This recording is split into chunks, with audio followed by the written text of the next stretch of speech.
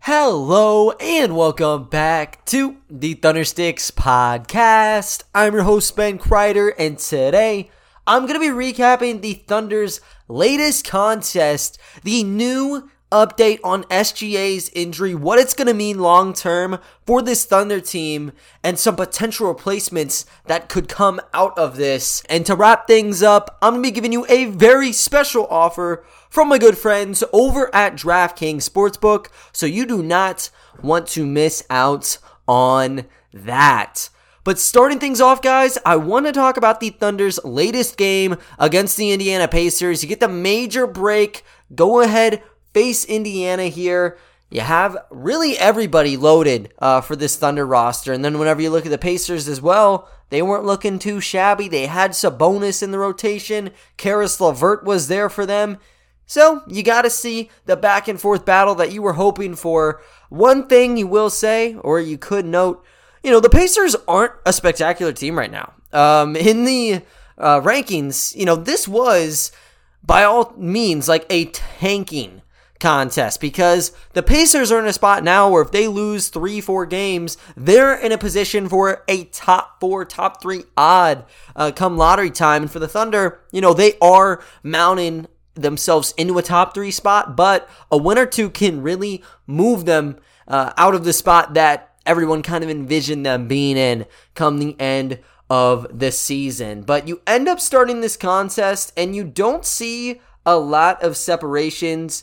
You end up seeing the Thunder take the first quarter 30-29 though. Didn't see a lot of three-pointers going in that first quarter. Neither team shot above 30% from beyond the arc. And then you saw the second quarter kind of repeat the same of the first, where just trading blows back and forth, but you never saw that commanding one. So Oklahoma City was up 3 points, 54-51 going into halftime. And when you think of the stars that could come out of the first half, it's not the typical names. Now, Lu Dort had 11 for the Thunder. That's actually kind of part of the course. Like, Lou can erupt early. Same with Darius Bazley. He had all 4 of his shots going in the first half. But how about this? Justin Holiday had 10 points for the Pacers by half. Not a lot of Sabonis, which is pretty damn good considering the Thunder. They didn't really unload this top-heavy rotation. You still are looking to get Derek Favors kind of back into the motions here. So Jeremiah Robinson-Earl had to play a lot of the 5. Also had to look at guys such as Mamadi Diakite there. And Mike Muscala even was getting thrusted out there against Sabonis. So they did a good job in the first half, kind of limiting him. And then going into the second half, they took the defensive presence, stuck to it, but also offensively. They got on the roll that they desperately needed, had a 12-0 run, and they ended up getting their lead up to 16 points in that third quarter. Now, the Pacers, they were able to cinch that gap come the end of the third, but OKC still had their lead to about 6 or 8 points going into the fourth. And with that run they had in the third, it looked like they were on a high horse. Didn't seem like much was going to come of that, and they were going to waltz into a lead.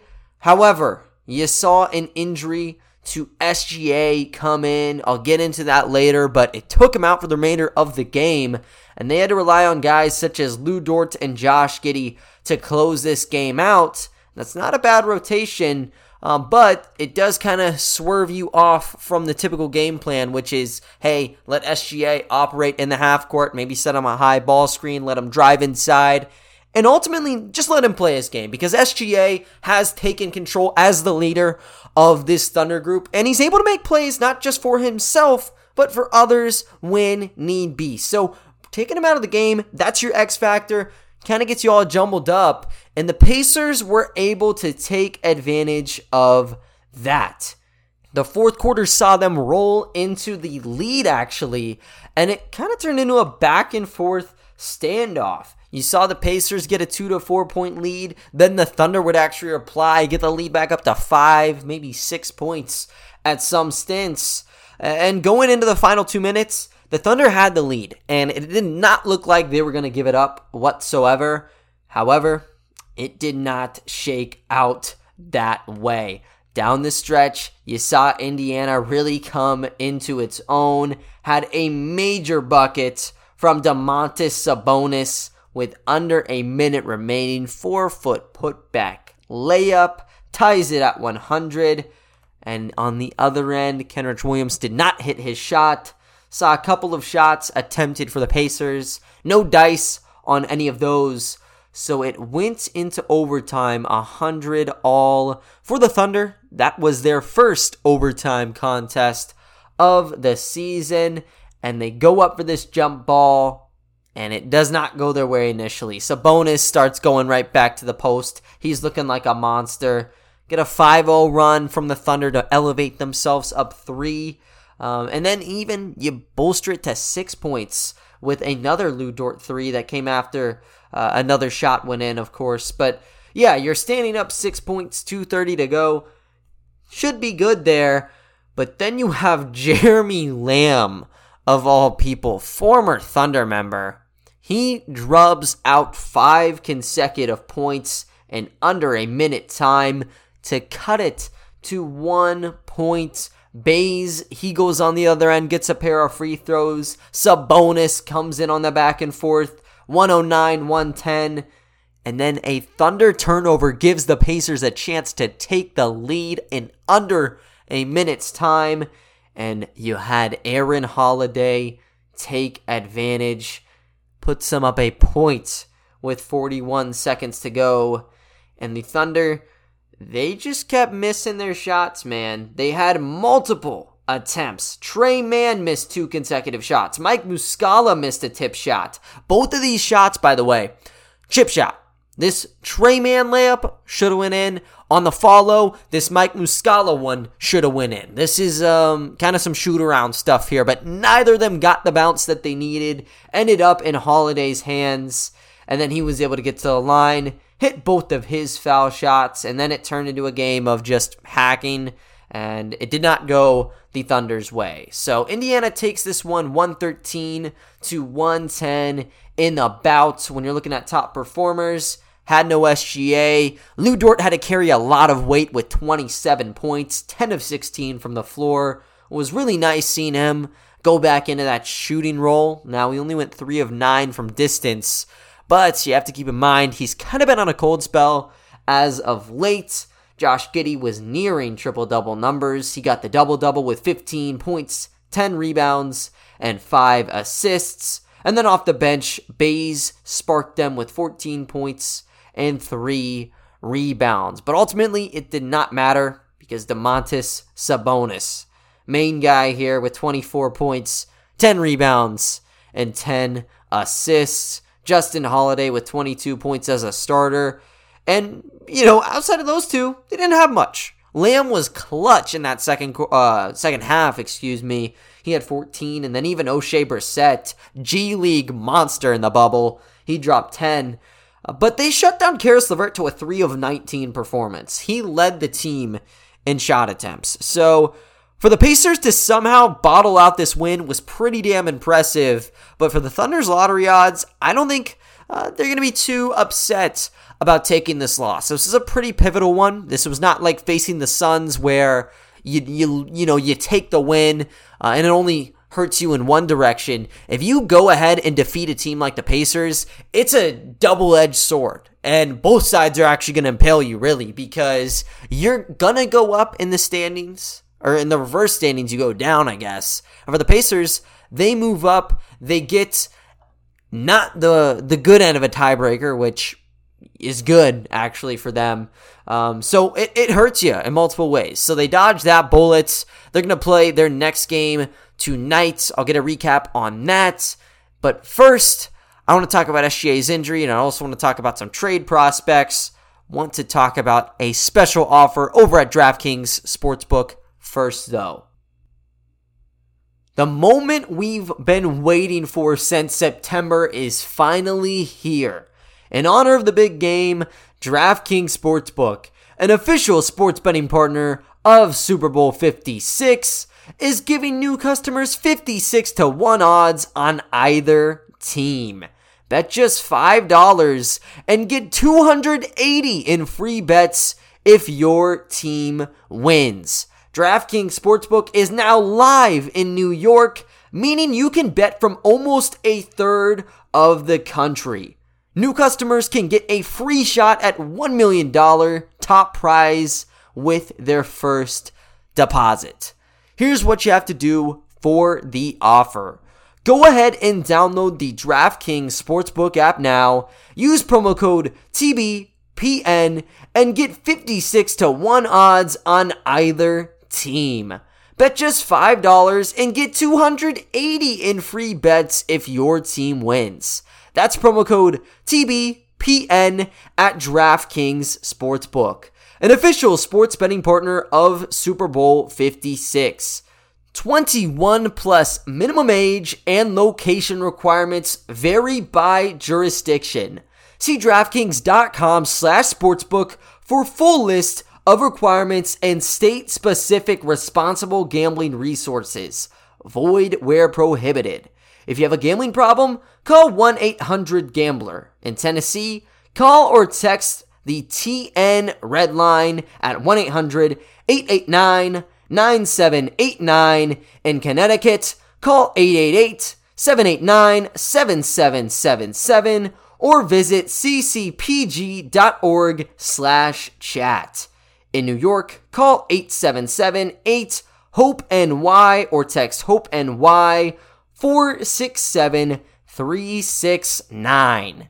But guys, moving right along to the SGA news. Mentioned earlier, he did injure himself in that Pacers game over the weekend. Had to look at the severity. Took about 24 hours to get the final ruling, but he has been ruled out indefinitely past the trade deadline with a right ankle sprain. And it looked pretty severe on the film, the game. We'll see how long it's going to take him out, but under the current provisions that he's going to be gone past that point and they'll reevaluate him in mid-February, it's a minimum of 10 games where you will not see him. So that's a really tough break for the Thunder, for SGA. He's been on a roll currently this season. He's averaging just above 22 points per game. He's still leading the team in drives. And with a player like SGA, it takes a lot of your cards just completely off of the table. This is a Thunder team that's young. This is a Thunder team that is prone to have mistakes. And that's kind of part of the system. They're so young that they can kind of take these blows and know that, hey, it's okay because they're in this rebuilding phase. And that's why you see some guys get the minutes that they end up getting. But there's always been that one rock the last 2 seasons, and it's been Shai Gilgeous-Alexander. When he was playing last season before his injury where he had the plantar fascia tear, he was looking pretty damn good for the group. I mean, they were hovering just around the 500 mark, 16-19 record for them. And then once he was out, they just fell off a cliff. They ended up finishing the year 6-31, only had 22 wins to show for it, 22-50 record in all.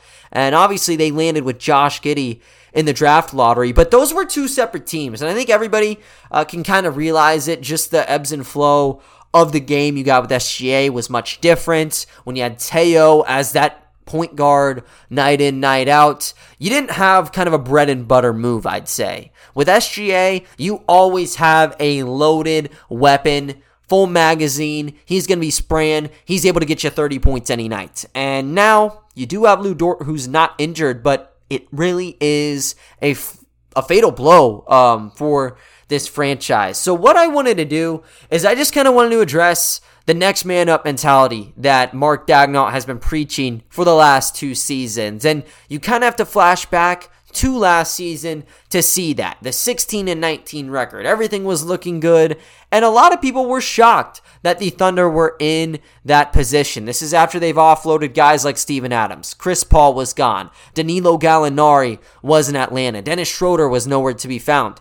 This was pretty much the same team as last season. However, they were afloat, and you started to see production from SGA. Al Horford was still there as a main contributor, and they were going tooth and nail with playoff teams. But once he was out with that injury, whole new identity. Identity crisis kicks in. Lu Dort is going to be there. As we know, later on in that season, he does get hurt, but Teo becomes your minute leader on that team. Alexei Pokusevski starting sometimes. Josh Hall got to play the back end of the season pretty significantly, actually. You had Moses Brown turn into the consistent starter, and he's putting up pretty good numbers relative to what the expectation was for him. But yeah, they were just throwing a lot at the wall all at once and hoping something stuck. And you never had the same team post SGA injury. And luckily, the signs show that this is not going to take him out for the rest of the season. I would think after that reevaluation in February, you check, maybe it's another couple weeks, tack on a month at most, and then he should be good to go. But it's going to be a scare that probably takes him out 1 to 2 months. That's going to be my ballpark range on it. Now, do I have the cold hard evidence on it? No, I don't. But I think the Thunder would rather play things safe with SGA, who's already dealt with a pretty severe foot injury not even a year ago. I believe it was last March when he came down with a plantar fascia issue. So they didn't rush him into anything last season. He didn't play in the Summer Olympics. And this season shouldn't have any different course of action. This is a team that's still on that rebuilding trajectory, and they have a couple new young assets that I think could fill in and could really make an impact. And that's the one pro you can really take out of this situation. You don't want to see SGA get hurt. But with that minute void, that's 30 plus minutes we're talking about here, there's a lot of people that are going to slip into those crevices and get opportunities they otherwise would have never had this season. And it could have completely changed their trajectory career-wise. I mean, seriously, in terms of contract, where they land in the rotation when SGA comes back, even if it is a small sample of just 10 games. So I want to break down the top options with SGA gone. Number one should be no surprise whatsoever. It is 19-year-old Josh Giddey. Second youngest player in the NBA, youngest player in NBA history to log a triple-double. And he has looked very damn special this season. When you look at SGA, the thing that sticks out is the drives. He's led the last 2 seasons in this category, averaged a bit above 25 last year. He's around 24 right now. And the man below him is Ja Morant, who's only averaging 20 a game. So it kind of lets you know how big of a gap there is between 1 and 2. 4 drives per game is significant. So you got to find someone to take that pie up. Josh Giddey has been the number 2 man, really, on those drives, and he's been that secondary ball handler next to SGA the entire season.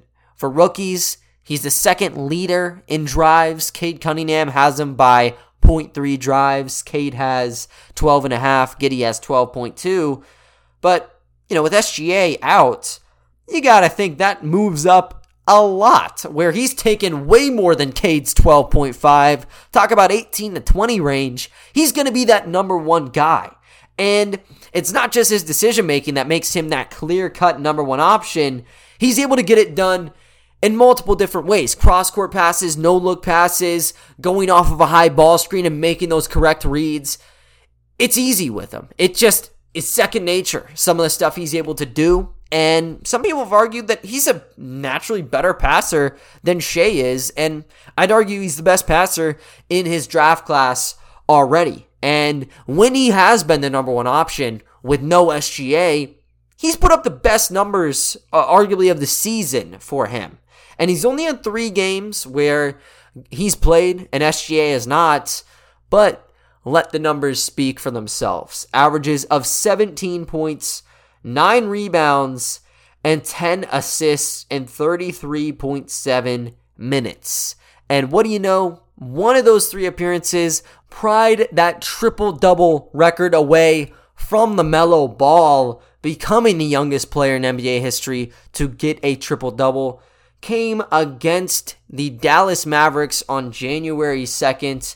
He trots out there, has 17 points, 13 boards, and 14 assists, and he only had 2 turnovers in the conversation of that. And that's pretty big. The assist to turnover ratio has always been a big part of Josh Giddey, and even as that secondary guy, a lot of those do come with the ball in his hands where he's taking it in the half court and he's looking to make those extra passes. So I think he's the most reliable option. He's also the option I think you'd want to capitalize in the most.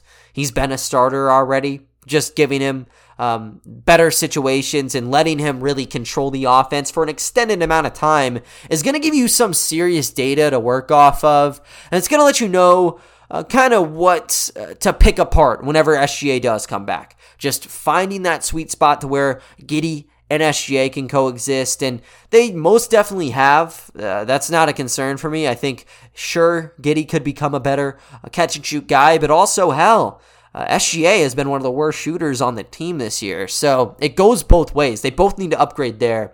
But just finding the sweet spot in terms of who should be handling. Should SGA be taking 24 drives per game, or should we be looking elsewhere? Because Giddey is able to find a lot of guys wide open from 3. They got to convert on those, though, and I'm sure SGA also is pretty damn capable of doing the same as well. But let's just say for this purpose, Josh Giddey's going to be that number 1 ball handler. When you look at that, the remainder of the starters, I would bargain Lu Dort might be that secondary guy. Now, Bazley, he's always been chatted as being that secondary ball handler. I like him on the bench. I don't think they're going to change that with SGA out, so I'll say he sticks to the second unit, but definitely could see more of Lou taking it probably around that wing and trying to drive inside. Last season in particular, a lot of his slashes and a lot of his penetrations came off the corners. He would get it there. He would see if someone was sagging off. If they were, just pop that quick 3. If he saw some wiggle room, just take it right inside. He'd get that half step or so on him, and just due to his upper body strength, he can take them all the way and get a pretty good look around the basket. So I'll say for the starting unit, it's going to be Josh Giddey, Lu Dort. No real shocker in that regard. But then you move to the secondary unit where things could get spicy. And for one of these players, they might actually get into the starting unit. That is first-round pick Tre Mann. And he wasn't getting minutes consistently to begin the season. He was playing with the G League a little bit. He saw Jerome and Maladone pass the torch of minutes. But he's been good the last 2 months. Had over 20 minutes per game in the month of December. In January, pretty damn similar. 19 minutes per game. And he's actually started a few games as well. He has had 3 starts. Actually, the last game against Indiana, he was listed as one of those starters. So they're willing to see the growth plates with him, see if they can juice anything out as a rookie. And right now, just like it is with everyone else, that's your opportune time to do so. And with Tre Mann, he's more than just like that ball handler type where he's looking to pass all the time. I think Tre Mann's actually reverse where passing's not his forte. Is he able to get crafty passes off? Certainly. But if he sees a semi-open shot at any level, he's going to probably opt to take that over a slightly better kick out. That's just how he is. He's a scorer at nature, and a lot of the tricks in his bag, it's understandable why he's like that. You know, we've seen the between the legs, the backpedaling where it looks like his knee is about to touch the hardwood, and it's inches shy. He's so damn athletic in that category, and he's able to freeze up defenders really in a heartbeat. So he strings it up to where his step back is like James Harden level damn near. He's going to cook you up on there. Mid-range pull-ups are golden, and I also really love his touch on the floaters. He's starting to take some bang-bang plays around the hoop, too. So he'll drop double-digit points in 6-7 minutes. I want to see more of that. You know, the category of microwave guys has always been in tiers for me. I think that everyone has heard it if you've listened to my pod for a little bit. But, I'd say Jordan Clarkson's the ideal microwave scorer. The Jazz have a really good guy there where he can take over and be that number 1 option when needed, and he's very hard to stop when hot.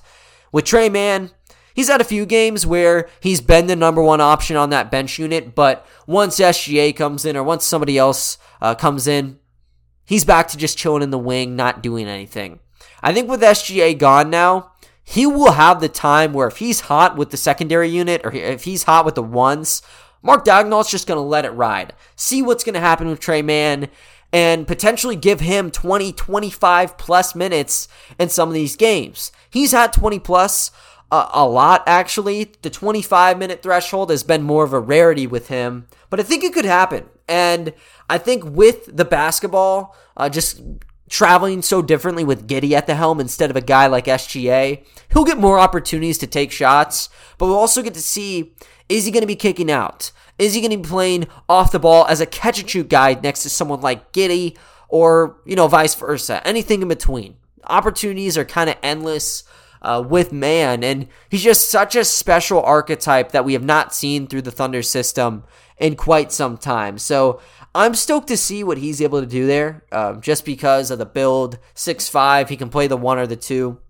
He can play with the 1s or the 2s as well, and he can be a pretty lethal scorer when he is given some good shots. But moving beyond that tier, where I think we all knew that Giddey and Mann would benefit, I want to talk about the others. I want to talk about Ty Jerome, and I also would like to talk a little bit about Theo Maledon. Now, with Ty Jerome, he's a little bit of a surprise positionally. I talked about Theo, talked about Ty, and he's locked up his spot.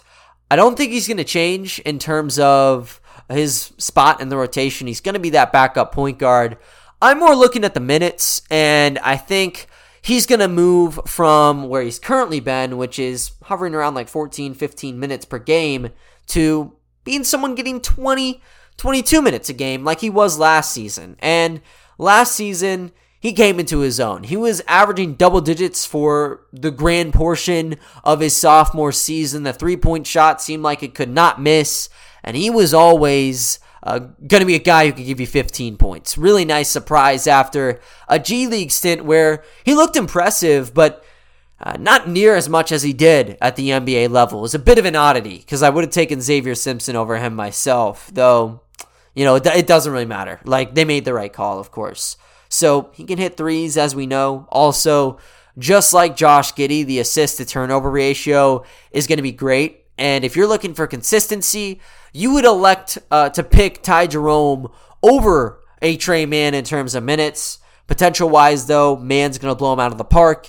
And maybe even Theo Maledon would as well. Now, I think Theo's still number 4 out of this group, but it's still going to net him minutes, I believe, because SGA is gone. And it's always been a 4-guard rotation in Bricktown the last 2 seasons. If you're number 5, you're just knocked out. You're either not playing or you're playing with the Oklahoma City Blue. That's what happened to Ty Jerome last season. Despite the rehab, he still didn't really prove himself to have that spot yet. And Theo, he's been on that uphill battle. He's gotten to ground level. He played okay against the Pacers in their last contest. That was his first contest in 3 weeks with the Thunder.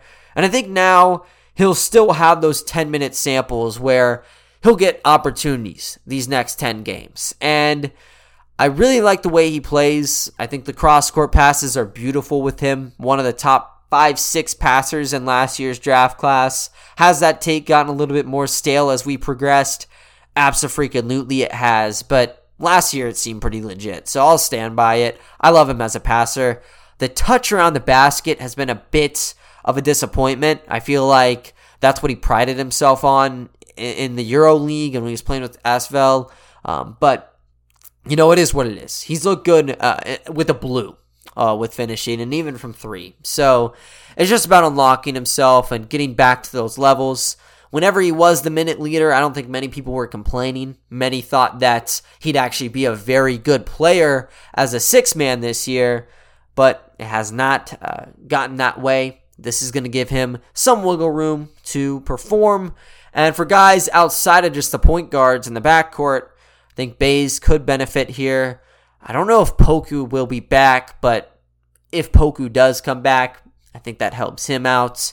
And maybe you do some gymnastics to where you fully slide down a guy like Giddey to the 1. Aaron Wiggins comes in, he gets minutes, and maybe Isaiah Roby too could somehow wiggle in because he's been good with the OKC Blue for a while now.